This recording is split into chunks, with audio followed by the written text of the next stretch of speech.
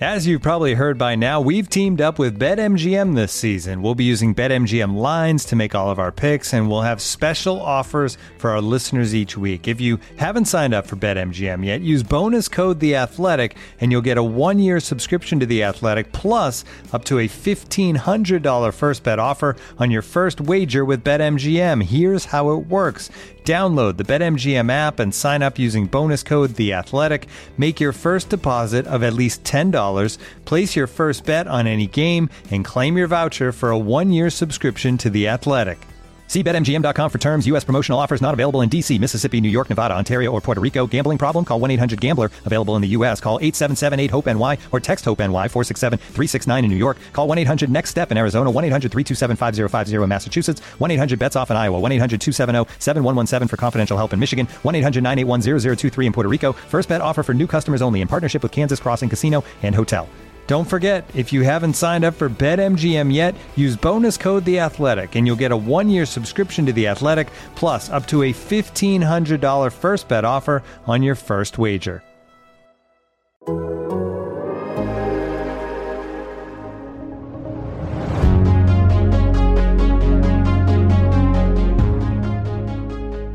Well, welcome back, folks, to our pre-training camp edition of one of these years. Things have changed a little bit since the last time we recorded. I'm Chris Berg, joined by Nick Baumgartner, as always, and welcoming in our new Lions beat writer, Colton Pouncey. Colton, how's the transition gone for you so far? Yeah, it's good. All settled into my new place in Detroit. Now neighbors with Pistons writer James Edwards. Yeah, leave him alone, man. I know. He's actually been the one inviting me all over the city. I'm like, man, I need a break. Like, you're on vacation. You should chill and relax right now.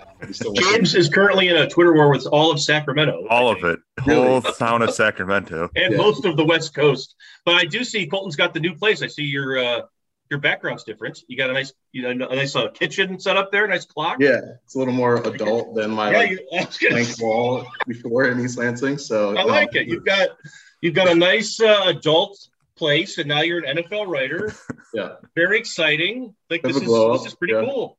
Pretty cool. So Colton, I guess before we really start to, most of the people I think that listen to the show know Colton. But I guess before we dive too much into any of this, give us the rundown of, we know you, of course, but like give the people a rundown of your background, where you're from, likes, dislikes, all that sort of thing. Yeah, for sure. So grew up like suburbs of Chicago, went to the University of Missouri, graduated 2017. That summer I did an internship in Nashville at the Tennessean. Some Michigan State fans probably know that Joe Rexrode left the Free Press to go there. So I got to know him a little bit down there. So I was there for about like 9 or 10 months. I did my internship, and then they hired me full-time to kind of be a general assignment, sports reporter in Nashville, while also my beat, just to get some beat experience back then. It was a small FCS school called Austin Peay State University. I know him. Clarksville, Tennessee. I know him well. Yep. And it's funny because when I first got there, they had lost 45 of their last 46 games. That's including 27 in a row. And then they lost the first 2 games of that 2017 season. So it got to 29, which is the longest in college football at the time. And then they end up winning their 3rd game, and they went on to finish that season 8-4. So any Lions fans that are out there, maybe right there. Good luck. I don't know. Just putting that out there. So then kind of it was either April or May. I think it was, or March or April, I should say, of 2018. That's when Craig Custance at The Athletic Detroit reached out to me, said they were looking for a Michigan State writer.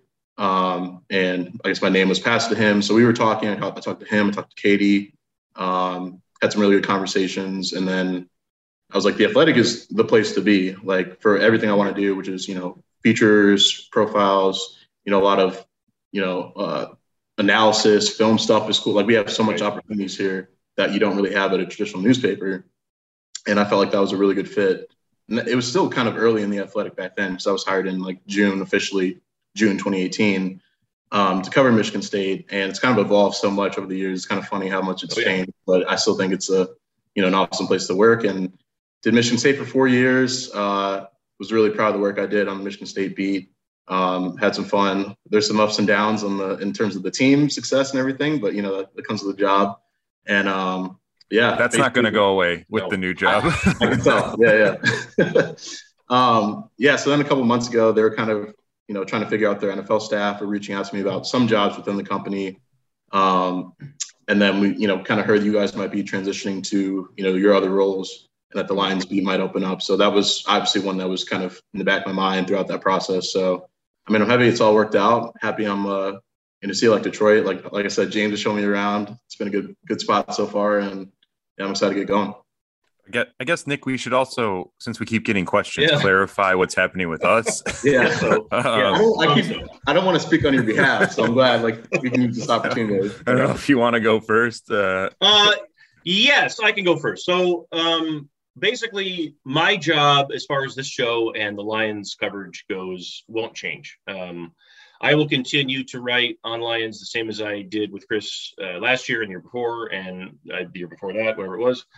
So it'll be the same with me and Colton now. So I'll be writing with him. A lot of the similar things that we've done in the past.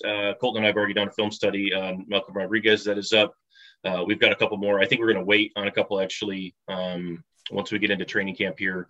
But we're going to do some more of those. I'll be out there at training camp, obviously, every day for the first week or so anyway, and we'll do our observations and all the things that everybody is used to seeing. And of course, once camp starts, the show will be every week. It'll at least be Colton and I. Chris will be on when Chris can come on. I think it'll probably be, at least for the first couple of weeks of camp, because Chris isn't going to be able to get out there every day, probably just Colton and I. But the show will be the same in terms of pace and everything else, and the same type of analysis. That's part of the reason why, frankly, I said this, I think Brendan and I were talking about this on the other show, that I felt like a recruiter. I felt like a college football coach or something, for crying out loud, trying to get Colton to join the Lions beat, because I knew I wanted this to stay as close to what everybody has signed up to, support us here at The Athletic got used to, and that Colton understands football. He knows the game at a level that Chris and I, write at. So I think that it won't be that big of a adjustment really at all, I don't think, for people. And at the end of the day, I tell them this isn't less Lions coverage. I think it's going to be more Lions coverage. So I'm really excited about it. So without further ado, my job, of course, I've already started that. I'm writing more on NFL draft prospects and things like that nationally. So Chris can explain more of that as well with his role. Yeah, I mean, I'll just add on to the Colton part of what you were just saying too. Like, I think most of my favorite stories Colton's written while covering Michigan State have been that stuff that we know Lions fans really like, the behind the scenes 100%. Stuff, the people you don't hear about in the organization a whole lot. And so I think that hopefully will, kind of naturally transitions over, because there still aren't many people that tell some of the stories that we're able to tell. So I think that'll be really cool. And to get, Nick, you and I both grew up in this state. So we know where the Lions have been for so long. And I think it's kind of cool to have a little bit more of an outside perspective on it too. But an NFC North perspective. NFC North, right. Yeah. From Colton's Chicago roots. Colton, we've already had people that are like, are you going to be a Bears? Are you going to be a Bears homer? I'm like, no, this is not how this works. I don't care about the Bears at all. I don't care about the Bears. We can put that to bed before it even begins. This is, but yeah, no, I mean, end of the day, there'll be more Lions coverage, but I also want Chris to tell more about his job, because it's also changing. Have you been in the Soldier Field press box yet, Colton? I've not. You won't be a Bears fan anymore after that. It's the worst press box in the league. That checks out, actually. Yeah. So obviously things are changing for me. I'm, as people who have been paying attention on Twitter and whatever, know I'm shifting over to an editor role. I guess I've already shifted over to an editor role. I'll be helping run our NFL draft section, which is Nick and Dane Brugler, who's incredible, of course. Nate Tice, Deontay Lee. Is that everyone? I think that's all of them. So yeah, really good team over there. I've known Dane for a long time. I think it'll be really cool. I've been, it was kind of I mean, I tweeted, it was a tough decision because it was basically, I'd worked so hard to try and help establish this beat. Like, I came in 2017. The first few posts I wrote were it'd be 40 people read them. There was no subscribers yet. I think we were sending out posts for free because we were just like, please, someone click on the website. So we didn't know what it was going to be like. And obviously the response over the past few years has been incredible. And, Nick and I have really seen, I think the subscriber base and the appetite for it blow up over the last couple of years here. And especially since Dan Campbell got in, just the enthusiasm's been there. So it was tough to kind of bail on that. But at the same time, I've been talking to the higher ups at The Athletic for a little bit about getting more into the draft stuff. That's a lot of where my background is in this job. When I was an editor before, when I was young, like just out of college, I was an editor back when AOL was a thing at the sports there. And that was a lot of draft coverage. And then when I was at Sports Illustrated, they one spring kind of wound up scrambling and needing draft coverage and asked me to do it. And then I ended up spearheading that for a few years. So it's just always something I've really enjoyed doing. And this gets me off the road a little bit more and home a little bit more. And that was, I talked to Craig Custance when I was making the decision, who hired me here in the first place. And, I sort of laid it out, and he said, well, what's the biggest reason you want to do this? And I said, well, it's hard for me to sort of balance out the travel and then being at the facility all the time. And like when I'm busiest, like right now, training camp starts, and then like the weekends in the fall, when I'm busiest is when like my kids have free time. And so it was tough to sort of figure out that balance. And I think his message was like, well, it sounds like you'd be leaving for the right reasons. Yeah, 100%. So I'm excited, but yeah, like Nick said, I think the plan is to still at least like pitch in, if not help co-host this podcast. Nick and I were just talking about times when I might be able to get out to camp. I'm already, I'll probably be out at the Ford Field, like scrimmage thing they do, not in a media perspective or a media role necessarily, but I'll be there. And so I think there'll be some opportunities to pop back in from time to time if Colton and Nick will have me. So, but yeah, the podcast should be here and rolling. And like Nick said, I think it just expands our coverage. Some of the times where you guys were complaining that we didn't have podcasts is because one of us was, Nick was covering Michigan and Ohio State, or like there was just other stuff going on. And so now we should be able to kind of bridge that gap. So yeah, I think it's important to note that like the Lions are a big focus here. And I think it's important to say that, and it's not like that's because of the people who listen to the show in a large part, because most of the people who listen to the show are subscribers. And I think it's important to tell people that, because I think you can sort of see it, and you will see it as the year goes on. But I mean, like, people are interested, right? I mean, people are interested in the Lions. The interest is growing. It's something that there's a bit of a buzz here. Chris and I, we've talked about this for a little while. It seems like it's different than it's been in other, restarts or whatever. So it's an exciting time. I guess we can say it's a different time anyway. That was one of the other reasons I hesitated leaving, because I was like, do I want to bail right now when this might get a different time? But all right. But it's a time nonetheless, and things are moving on. But either way, in the immediate here, because we will talk a little football today, camp starts next week, the 27th. Is that right? Is it Wednesday? I actually thought it was the 1st. I was wrong. And then Allison told me yesterday it was 27th. So I was like, oh, okay. So it's like 4 days before I thought it was. But camp starts next week. Yeah. On us. It's here. Colton and I will have a primer coming out Monday. But there was a couple things I wanted to talk about today, because there's some things I was going over in terms of position battles. And like, Chris, if I had to ask you sort of at the top, like, what would your number one, and Colton and I were talking about a little bit in the secondary yesterday on some other things, but what would maybe your number one position battle of, like, when camp starts, when the pads go on, that you're saying, I want to see, whether it's a glamorous spot or not, like, I want to see how this shakes out? I mean, I think for me, it's still safety, which is what we've been talking about for like, since you came over to the Lions, and it feels like it's in a little better shape. That whole secondary, like you said, I think has question marks, and at cornerback, especially the injury question marks are there. But, safety, because we didn't see a lot of Deshaun Elliott in the spring. He was hurt, which was sort of the reason they got him cheap in the first place is because he was hurt all last year. So you need to see him healthy.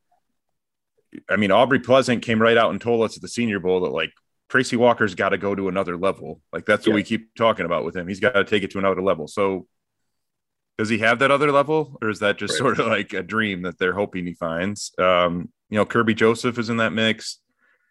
Iffy Melifanu is a safety now, I guess. Right. We didn't see him a lot because he was hurt. And then they have a bunch of pieces that are, kind of feel like depth guys, but who knows? They might end up having to play a ton. So I think that that's the one, especially knowing, and we talk about all the time, how much this defense puts on its safeties and how much Aaron Glenn, how much responsibility they have on every single play.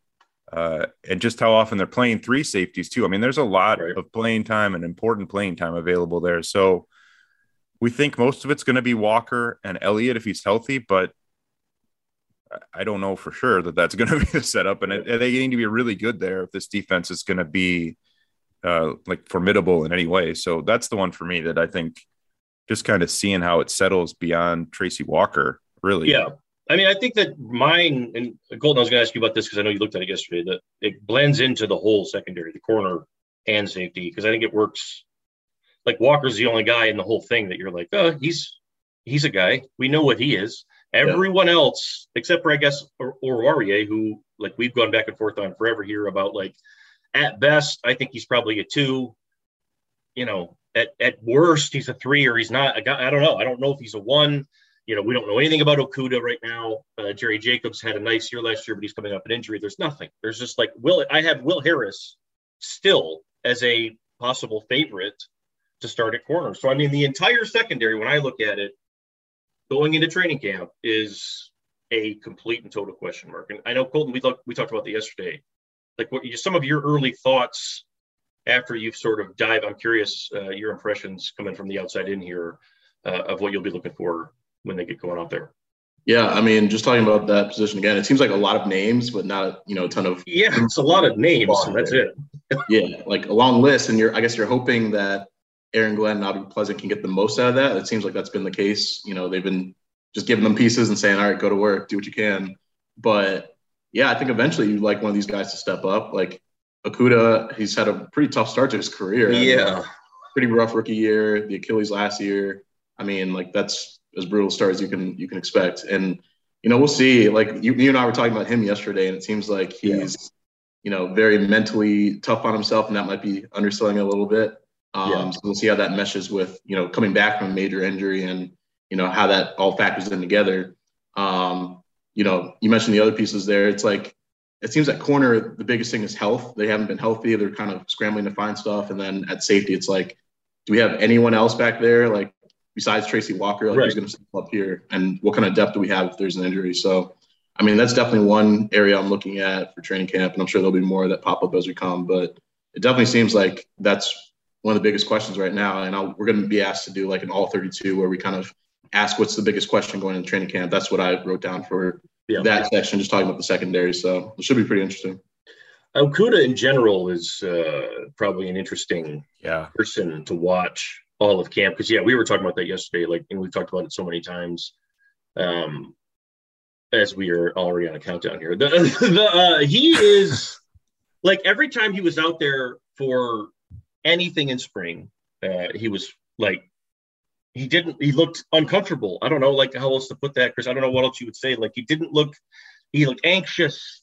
He gave one talk, I think, off to the side, maybe 2, and it's like it was kind of Okudah, but he was intense, and it's like he's so focused, hyper focused right now, right? You could tell, but there's part of me that's just got this in the back of my head that I'm concerned that he's winding himself up so tight that it's like, are you going to be okay when this goes? Like, that's I'm curious, Chris, for your thoughts on this, because Colton mentioned it, but Okudah is kind of like the big, when he gets back out there healthy, I don't know when that's going to be, but like, that's really right now, if you're talking about one player in camp, it might be him as the guy that you're like, you got to see something here, good or bad. What's it going to be?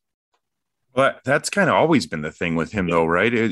But now the pressure. Well, you're right. But you hear the coaches talk all the time about, like, if you're going to play corner, you got to have that short memory. Like, if you're going to give up a play, you got to come right back and make a play the next time. And I don't know that he has that short memory. I mean, at some point he must have. Like, obviously, he was very good at Ohio State. I think when we went into that draft and we were looking at prospects, certainly he was an obvious pick for them. He was the best one. Yeah. Right. He was the best player for them at that point. I think he was top 5 in that class. And so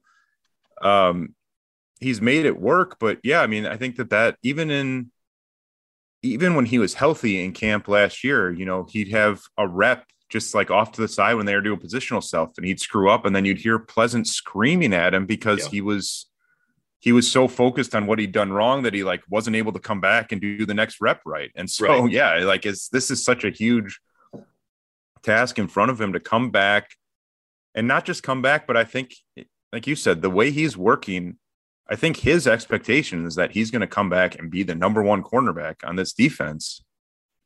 And I don't know that he was going to be the number 1 quarterback all last season if he stayed healthy. Was he good enough to do that? And now you're coming back from that type of injury.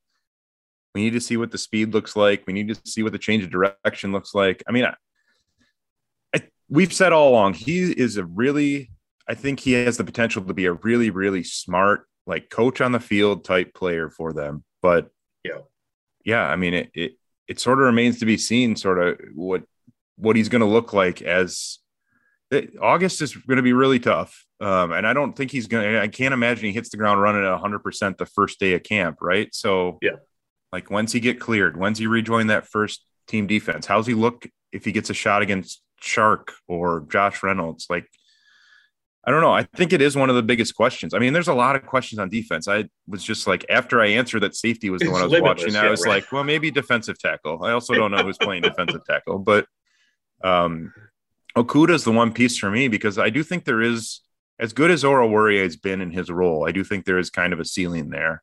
Mm-hmm. And I think you can argue that Okudah's ceiling is higher, but he's a long way from that ceiling now, right? Like, you wouldn't put him anywhere. Like, no, I don't know. Close. I mean, do you think he's going to start? Like, if you had to guess right now, do you think he's a starter in week 1? Well, I put down on our position battles for corner. I know I did not have him as a starter, and I was like, I can feel his laser stare, you know, boring through my skull right now with rage. But no, I mean, there's no evidence. We haven't seen him do anything since he got hurt in that first game, and he got burned in that game like a couple times. If I can look all the way back and remember, it wasn't good. Like, that was the game where Pleasant lost it on him on TV, and everybody remember, and it was like he was just trying to get him to focus. Like, Jeff, just shut up and listen to me. Like, stop telling me what happened. Stop telling me why it happened. Just shut up and listen. Like, that stuff is what I worry about with him. So let me ask this: is he a guy that the coaching staff will give him every opportunity to be a starting corner, or are they going to be hard on him and make him earn it? I think that's the biggest question, right? Because it's like, because Colton, you asked that yesterday, is he going to be a safety? Is he going to be, what's he going to be? And it's like, well, I think it's going to be what you just said. I think it's going to be, I'm not trying to wreck the guy's confidence, number one. And like Chris said earlier, his mindset is an alpha competitor. I'm the best guy here. I was a number 3 pick in the draft for a reason. I am not a bust. I am going to be a number 1 corner in this league. And I think that whole mindset is part of the reason why they like him. And part of the reason why I think they want it to work for him, and why, you know, specifically Glenn likes him. And I think that's why, yes, it will start out as go show it. But if you can't show it, and if we get to like the 3rd week of preseason or something, and he's struggling still and everything else, well, you know, maybe then it's time to have a different conversation. I don't know. Or maybe that's something that lingers into the year. I don't know. But it's a really important, I would say, like, August and September are huge for him, because I think what we've seen from this coaching staff, and as a player, there's probably some positives and negatives to this, but like, they'll give him a chance because they'll give everyone a chance. And I think if he goes out there and like Savion Smith and Bobby Price are better than him, then they're going to play Savion Smith and Bobby Price, and they'll have a conversation about what to do with Okudah. So, but I mean, I think in terms of the way he's approached this injury, he's been in the building a ton. He's wanted to be around the team. Like, he's definitely, like, vocally, you could just watch him at camp, and even when he couldn't participate in OTAs, like, if he wasn't off working to the side by himself, he was right in there. He can be a leader on this defense. So I think that they love him to be that guy. Mm-hmm. But they also didn't pick him. and he was hurt last year. And so I don't know, they're not going off a whole lot here in terms of like, well, what could this be? I think it really is just a lot of kind of cross your fingers and hope it works out, because I do think, again, I think he has the highest ceiling of any cornerback on that roster. But yeah, if you were stacking it up right now, like headed into next week, where does he rank? It's really hard. Be below like 4 or 5 guys, probably. It's really hard. You just nailed it, because like they didn't pick him, and he's trying so hard, I think, somewhere deep in there to prove to them you should, if you were the staff, you would have picked me. But I think they're probably trying to tell him, like, dude, stop. Like, you're our guy. You're one of our dudes. But also on the other hand, you're like, but also you kind of need to do something, because we've never seen you do anything. Yeah. Only thing we have on film of you in the NFL is getting your ass kicked. So, man, like if I'm looking at one guy where you're like, when the injury wheels come off and he can get going again, like more than anybody else, it's him, I think, and maybe more than anybody else on the team, really. Like, because we talked about that when he got hurt, Chris. Like, if he can't come back, and if he's not the same, or you have to whatever, you have got to restart now at a spot that you just invested a number 3 pick. Like 3 years later, you're almost restarting. So, to Colton, for your point earlier, like I think you kind of have to exhaust all corner whatever with him and let him sort of maybe even go into the season and just see what happens. And if he surprises you, he surprises you. Or maybe it's not even a surprise. Maybe he's just ready. I don't know. But like, I mean, you remember him at Ohio State. It wasn't bullshit. I mean, he was good. It wasn't, Yeah, that 2019 Michigan State Ohio State game. Really good. Yeah. Incredible. I was like, this guy's going to be a future star. So, I mean, it's kind of unfortunate with the injury and everything that we haven't been able to see him on the field a ton. His first year he was with Matt Patricia's team. Right. So it has been kind of interesting that we haven't been able to see him. Unfortunate, but we'll see what he can do this upcoming week and this season ultimately. So yeah. Looking for an assist with your credit card, but can't get a hold of anyone? Luckily, with 24/7 U.S.-based live customer service from Discover, everyone has the option to talk to a real person anytime, day or night. Yep, you heard that right. You can talk to a real human in customer service at any time. Sounds like a real game changer if you ask us. Make the right call and get the service you deserve with Discover. Limitations apply. See terms at discover.com/creditcard.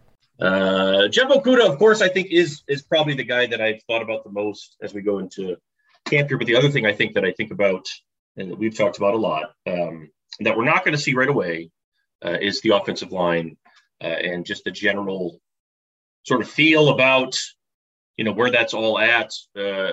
Can they be dominant and everything else? And I think it's a weird thing a little bit, because we've talked a lot about what it can be or what it could be or what it could look like. But reality is reality. In like 2 weeks, they're going to put pads on. They're going to do it. And it's going to have to be good.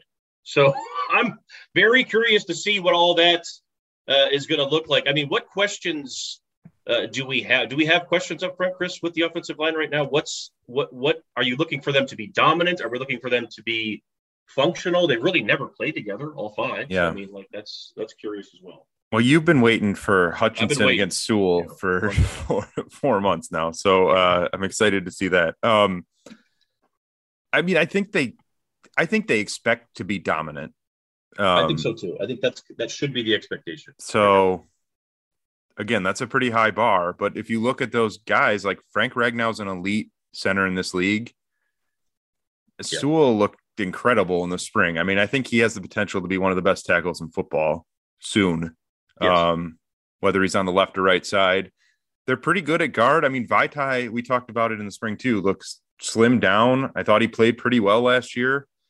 Jonah Jackson is a really good player. And then, to me, I guess if you're talking about, you're kind of nitpicking, like, are you going to be good or are you going to be great? Like, is Taylor Decker a top 5 or 10 left tackle in this league, or is he an average left tackle? And so I guess like he's got to be at that top level too. But I mean, we haven't seen him healthy, but I think if they are healthy, pretty much everything this offense is going to do runs through how they're playing. Like if they have games where they go into the game planning sessions and they say, we can just kill these teams up front, they're going to run the ball 35 times and they're just going to do that.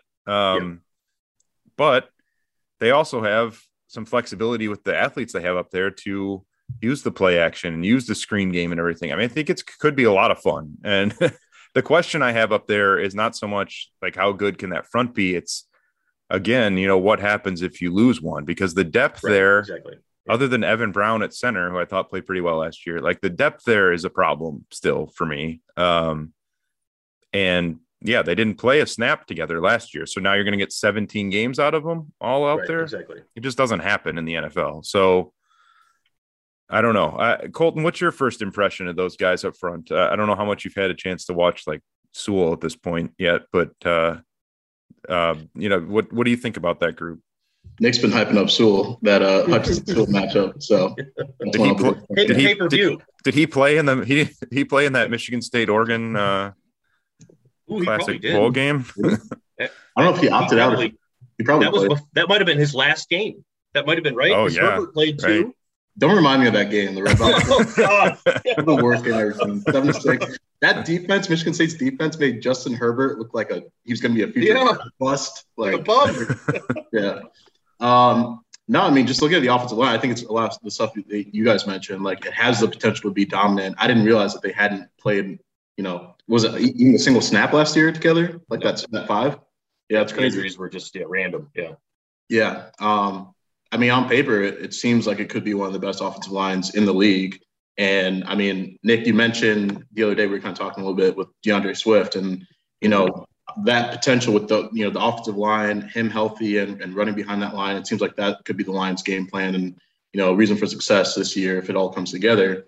But obviously, health is a big issue. I think the depth, like you mentioned, is a little bit concerning. Who's going to step up behind that group if they are injured? Like going from 0 snaps played to 17 games together is tough. So probably a lot of the same things that you guys just mentioned. But it seems like the offensive line on paper, if you can get that production out of them for even if it's not all 17 games, you can get that for the majority of the season. You can do some damage in the trenches, and I think that they should be considered one of the best offensive lines in football if they are healthy and all on the field together.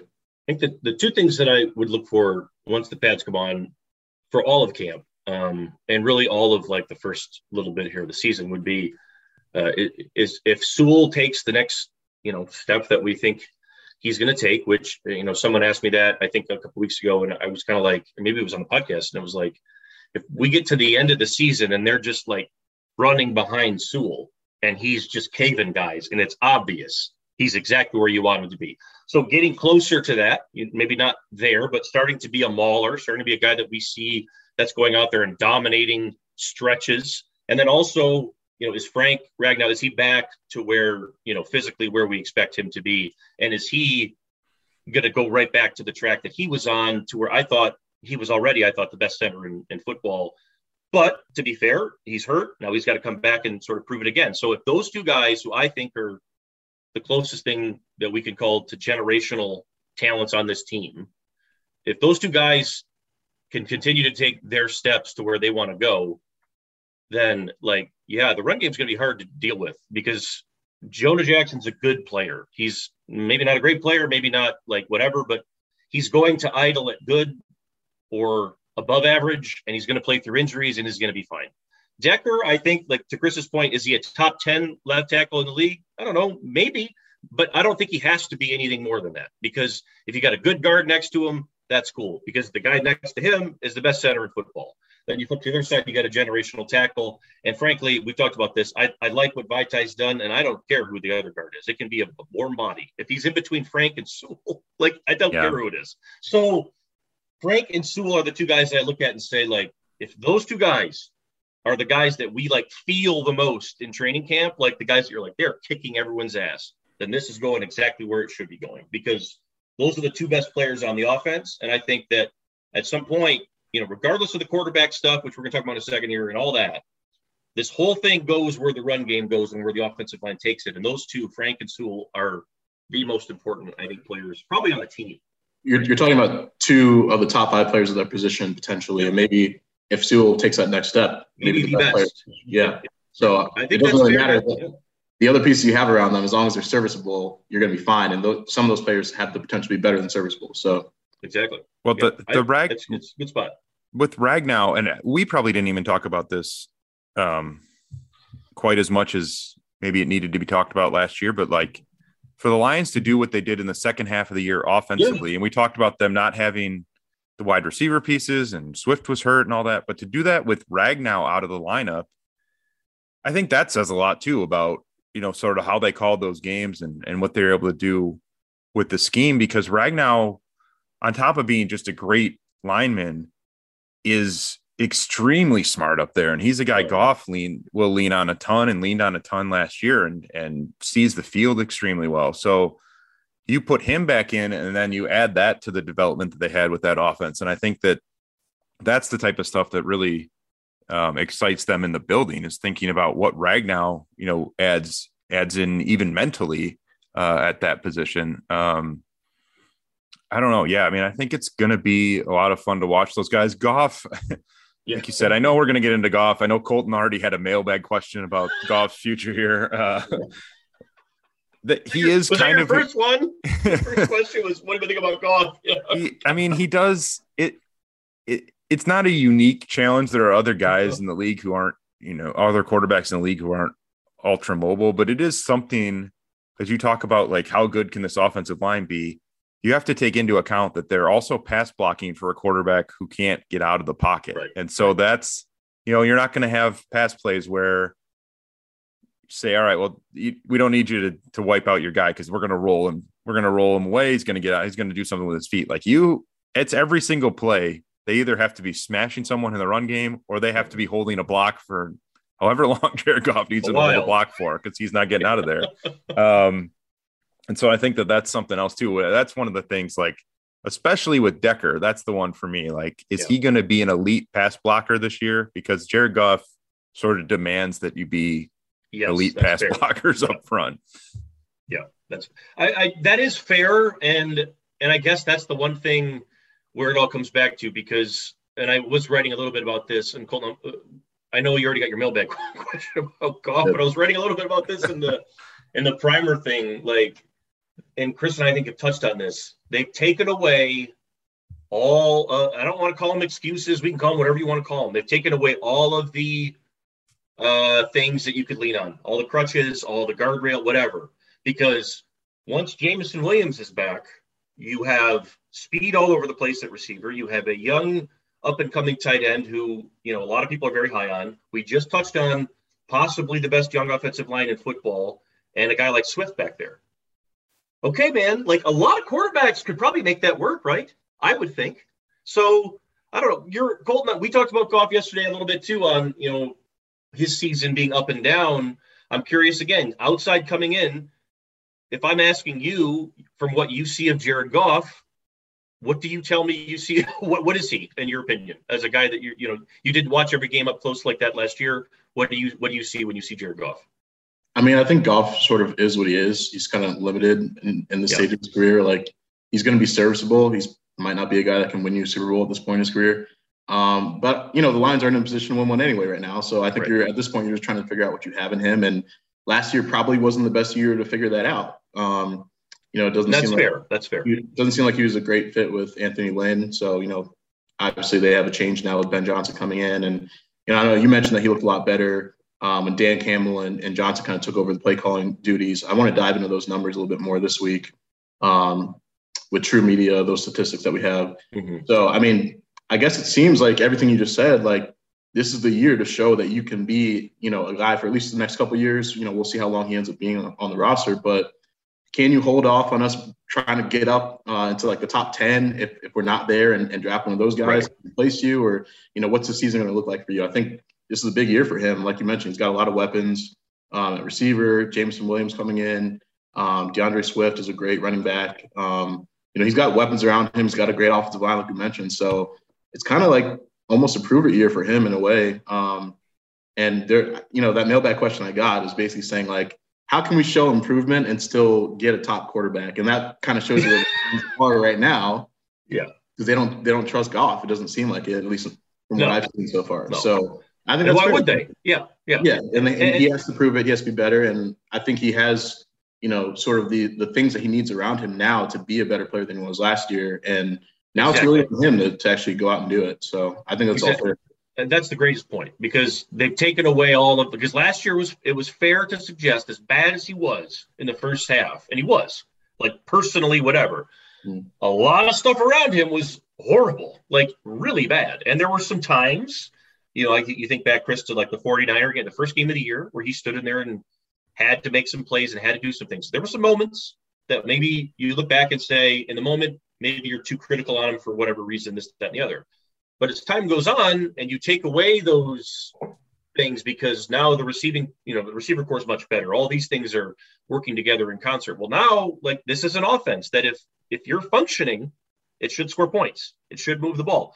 The court, Colton mentioned Ben Johnson. They bring him in, and they've gone back this offseason and retooled the entire pass game to better fit everything he does well. Familiar concepts from the Rams.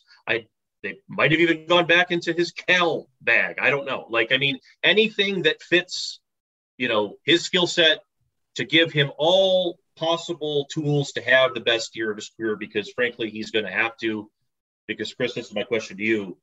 This to me this is it for Jared Goff. This is the year right here. You either do it and you go forward with this team as a possible answer, or you don't and you're a backup for the rest of your career. And I think that's on the table here for him. I'm curious for your thoughts. Maybe, am I too harsh? Am I being too harsh there? Oh, I don't think so. I mean, it's tough, because I think the challenge always is like, okay, well, we still have to figure out a way to win games, right? Like, you still have to figure out a way to move this forward without having an elite, quote unquote, elite quarterback. Exactly. Who knows when you're going to get that elite quarterback? Even if you draft one next year, like, even if you go win 4 games this year, you trade up and you get Stroud or Bryce Young, like, is he immediately coming in and taking you to the next level?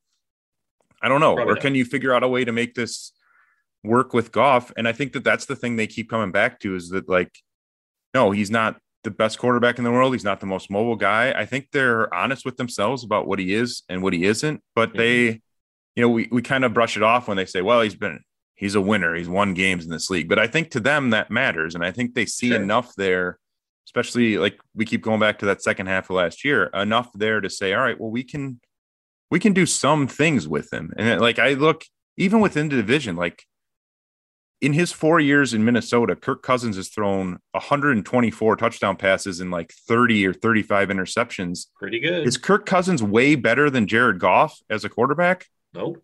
I would argue he's probably not.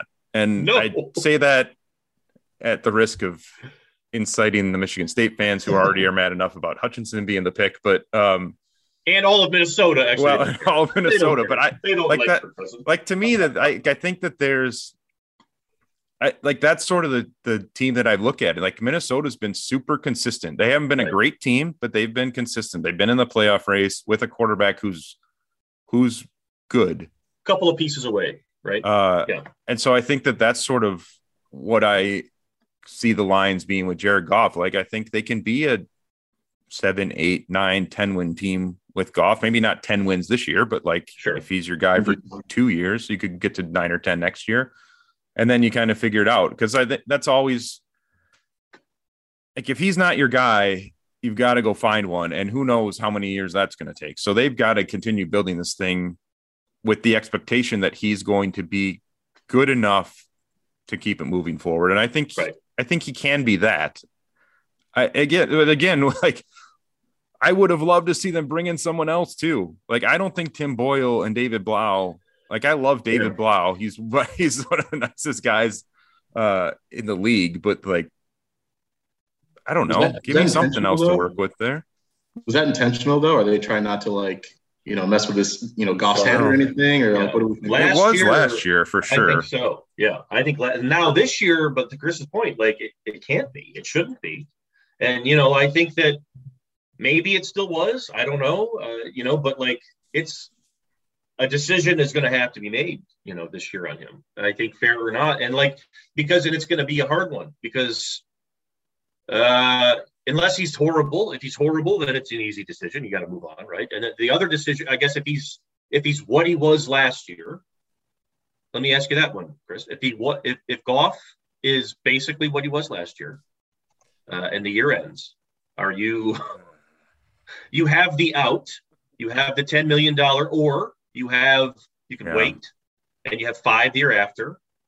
Like, I mean, there's a couple things you could do. You wouldn't have to. It doesn't have to be just a hard, like, get rid of him, you're out of here.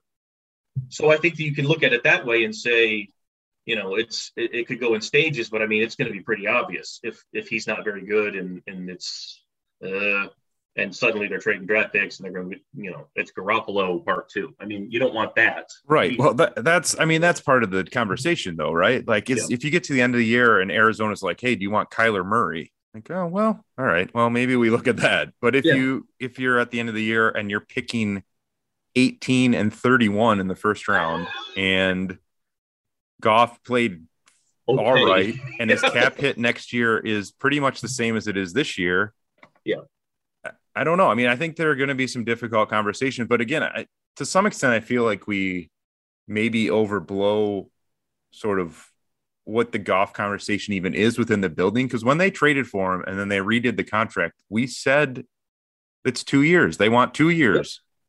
And then the first half of last year happened. We were like, get rid of him. Like, please put someone else in at quarterback. But it was always like, this was always the window, 2 years, and then figure out sort of where you are as a team. Maybe he's great. Maybe this offense looks incredible with him this year and they surprise everyone and they're in the playoff hunt and you win 9 games. And then I think you do probably bring him back.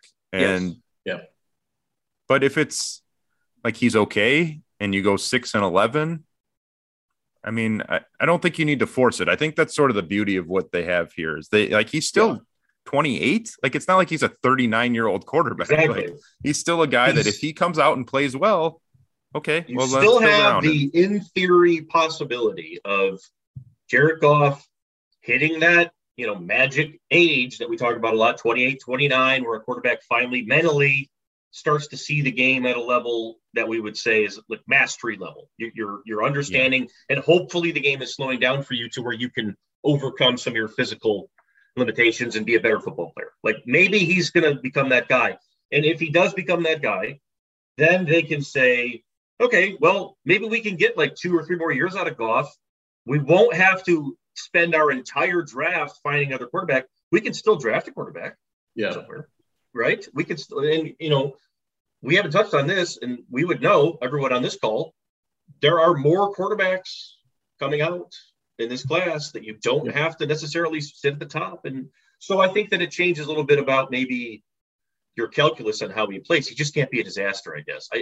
He's got to be better in some capacity here, right? Let me ask Colton, as we help Lions readers get to know Colton here a little bit. Like, what do you think the quarterback position needs to be, I guess, on a contending team in the NFL? Like, do you have to have Josh Allen or Mahomes or this version of Matthew Stafford that we saw last year? Or can you win with, you know, Goff or Cousins or I don't know, Ryan Tannehill or Cousins, like peak Cousins, we'll say. Yeah, how about that? I mean, obviously it helps to have one of those guys, but I mean, we've seen teams make runs without it. Like the 49ers in the Super Bowl a couple years ago with Jimmy. It depends. I think it depends what's around you, and if your roster on defense is strong enough, you have a good offensive line in place, you have weapons around the quarterback to maximize, you know, his limitations, just get to as close to his ceiling as he can get. I don't think you necessarily need a Josh Allen type. Again, obviously it helps, but, you know, I just think the biggest thing with the Lions right now is they have options. You know, they can Goff proves himself this year. Maybe you keep him around for a couple more years. If he does improve a little bit, but it's still not the quarterback that you want, maybe you can just stand pat with your picks, get someone at 18 if that's where it is. You know, one of those, you know, second-tier quarterbacks outside of the top 2, and kind of let him develop while keeping Goff around. Yes. Or you can use those, you know, your draft capital to kind of make a big splash if you do want to get in the top 5 or whatever and land one of those guys. So they have a lot of different options, a lot of different possibilities. It just depends on Goff and how he plays. This is a big 100%. Year for him, and ultimately it comes down to his performance on the field, whether the Lions make a move or not. That's really well said, because the better Goff play, this is important to say here, the better he plays, all fans should remember this when you're getting pissed and yelling and screaming for him to get benched. The better he plays this season, the better it is for them long-term, whether he's the quarterback or not. Because Colton just said it. If he can play to a level where he's good enough to buy a pass to the next year or the year after, you can then get a quarterback in here that you don't have to put a gun to his head and say, like, you're our guy right now, today. Like, you have to go win 12 games. Like, you don't have to do that. Like, so the better he plays, the better it is for you long term. He becomes a trade asset, possibly, heaven forbid. I mean, so all those things, I think, are the reason why you saw the Lions do what they do last year with you take, you know, the thing away from Anthony Lynn, as hard as that was. They've gone forward with Ben Johnson and created, you know, brought in receivers, I think, that fit, you know, a lot of what they want to run with Goff, and sort of created a pass game. And I think we'll see it with the play action and everything else that we see when camp gets going. That'll better suit what he does as quarterback. Chris, we did run the story today on Ben Johnson that we sat with him, you know, during, we watched tape with him for about an hour on Josh Reynolds and DJ Shark. But, you know, curious your thoughts. My biggest impression remains that, you know, Johnson sees all this, the same thing that we're talking about. It's like, if we can get him to be as comfortable as possible and just be like, just make the easy shots. And if we can make it easy for you, that's going to be enough. And it's going to be really good for all of us, because like, it's just going to benefit everyone top down. Yeah. And I mean, I think a lot of that goes back to them understanding what the pros and cons are with Goff, right? Like, It's not like, know who he is. Don't lie to yourself. And I think some of that was where the Anthony Lynn disconnect was. Like, this last year, they went out and got the couple of vertical receivers right away that, you know, they wanted Perriman and Tyrell Williams to stretch the field. And then we got to camp and they threw like one deep ball the first 3 weeks of practice. I'm like, well, this isn't good. These are the pieces. These pieces don't make any sense with what you just are trying to do. And so then Anthony Lynn left, and or Anthony Lynn's job shifted or whatever. And I think we saw them make that adjustment, even with just like St. Brown and anyone else they could find to play receiver. We saw a lot more of, you know, just get the ball out of Goff's hands, get it out to guys, let them make plays. We have playmakers even down our depth chart. Yeah. But they've also said, you know, we're sort of basing everything we're talking about with this offense off the second half of last year.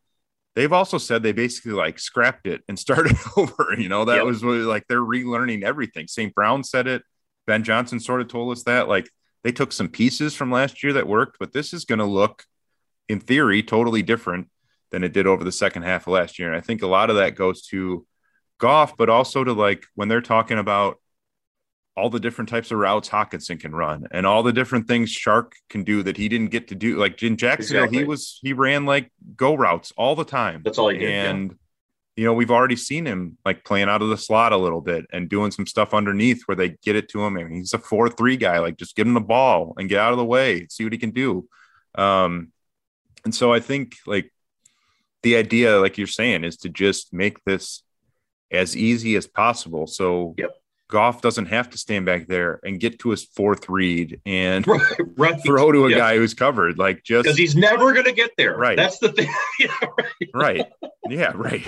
He's going to do one of those spin moves that are terrible and get set. Right. Exactly. That's the best point. I mean, the offense has to be faster. It has to be more efficient. Yeah. You can't. I mean, there's a limit to how much you can, like, I don't even want to say dumb it down, but whatever the phrase is, you know, like there's a limit to how much you can scale it back and make it easy for a quarterback in the NFL. Like eventually, if you're going to win games, you're going to have to make plays. Right. But I do think that this will make a lot more sense this year than what it did at the start of last year. So that's something. I mean, I think I said it on the last podcast, or it wrote it or something. Like there were times in camp last year where we were all standing there as a media watching them on offense. You're like, they are going to score like 3 touchdowns this season. This is terrible.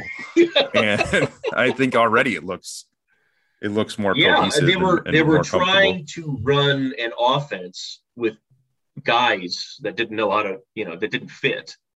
And now I think they're more focused on trying to get guys open, just trying to, you know, what does he do well? What does his route tree look like in comparison to him? Okay, let's find stuff that he does well so he can get open, so Jared can have a guy that's open.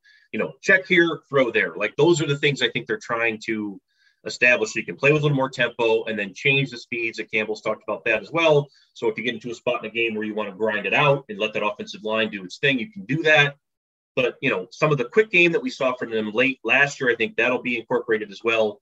I think at the end of the day, it's going to be like a giant hodgepodge of routes that Shark runs well, routes Reynolds runs well, concepts that they all sort of tie together. let's do things to just find ways to move the ball. That's all they have. Find ways to move the ball, keep the defense off the field as much as you possibly can, and see if you can steal a few, right? I think that's where they're at now. When we look at the record and the season and everything top down, it's like, and those are the games you look at and say, what games can you realistically, if you're at your best, and if the talent level is higher than it was a year ago, which it is, which games can you steal? And if we look back to a year ago, there's probably more than you probably think off the top of your head, I guess. And I think that's probably the reason for optimism, but it's also like still in that same, like, your margins are very, very, very thin if they even exist. And that's kind of where the Lions are still at. So we got any other parting thoughts here, gentlemen? I think we're going to run on a timer here. Chris, you're muted. Chris is muted. You're muted. You're still muted. There you go. I can't hear him. Can you hear him, Colton? I cannot. Chris is still muted. So Colton, you're there out. We go. There we go. Yeah, now you're talking. There he is. Oh my God. You're good now. Okay. 3 weeks off the beat, and I forget how to use. Just retired from podcast. I was going to ask Colton, like, this will be your first like full training camp experience as an NFL beat writer. So, how you feeling heading in? Like, what are you looking forward to? You've got the Hard Knocks wrinkle this year too, but just sort of, I don't know. What are you excited to see out there? Yeah, I'm excited to go, and I think I have to adjust my sleep schedule a little bit if we're out there at 8 a.m. every day. No more 2:30 a.m. bedtimes. So I'll have to fix that. But no, I'm excited to get out there. It'll be more professional and, less restrictions coming from a college to the NFL, a lot more access, the locker room access. I'm looking forward to that eventually whenever it comes. Just kind of getting to know the team a little bit, because I'm still – everything I know right now is either based off of, stuff that you guys have written or kind of watching a few games here and there.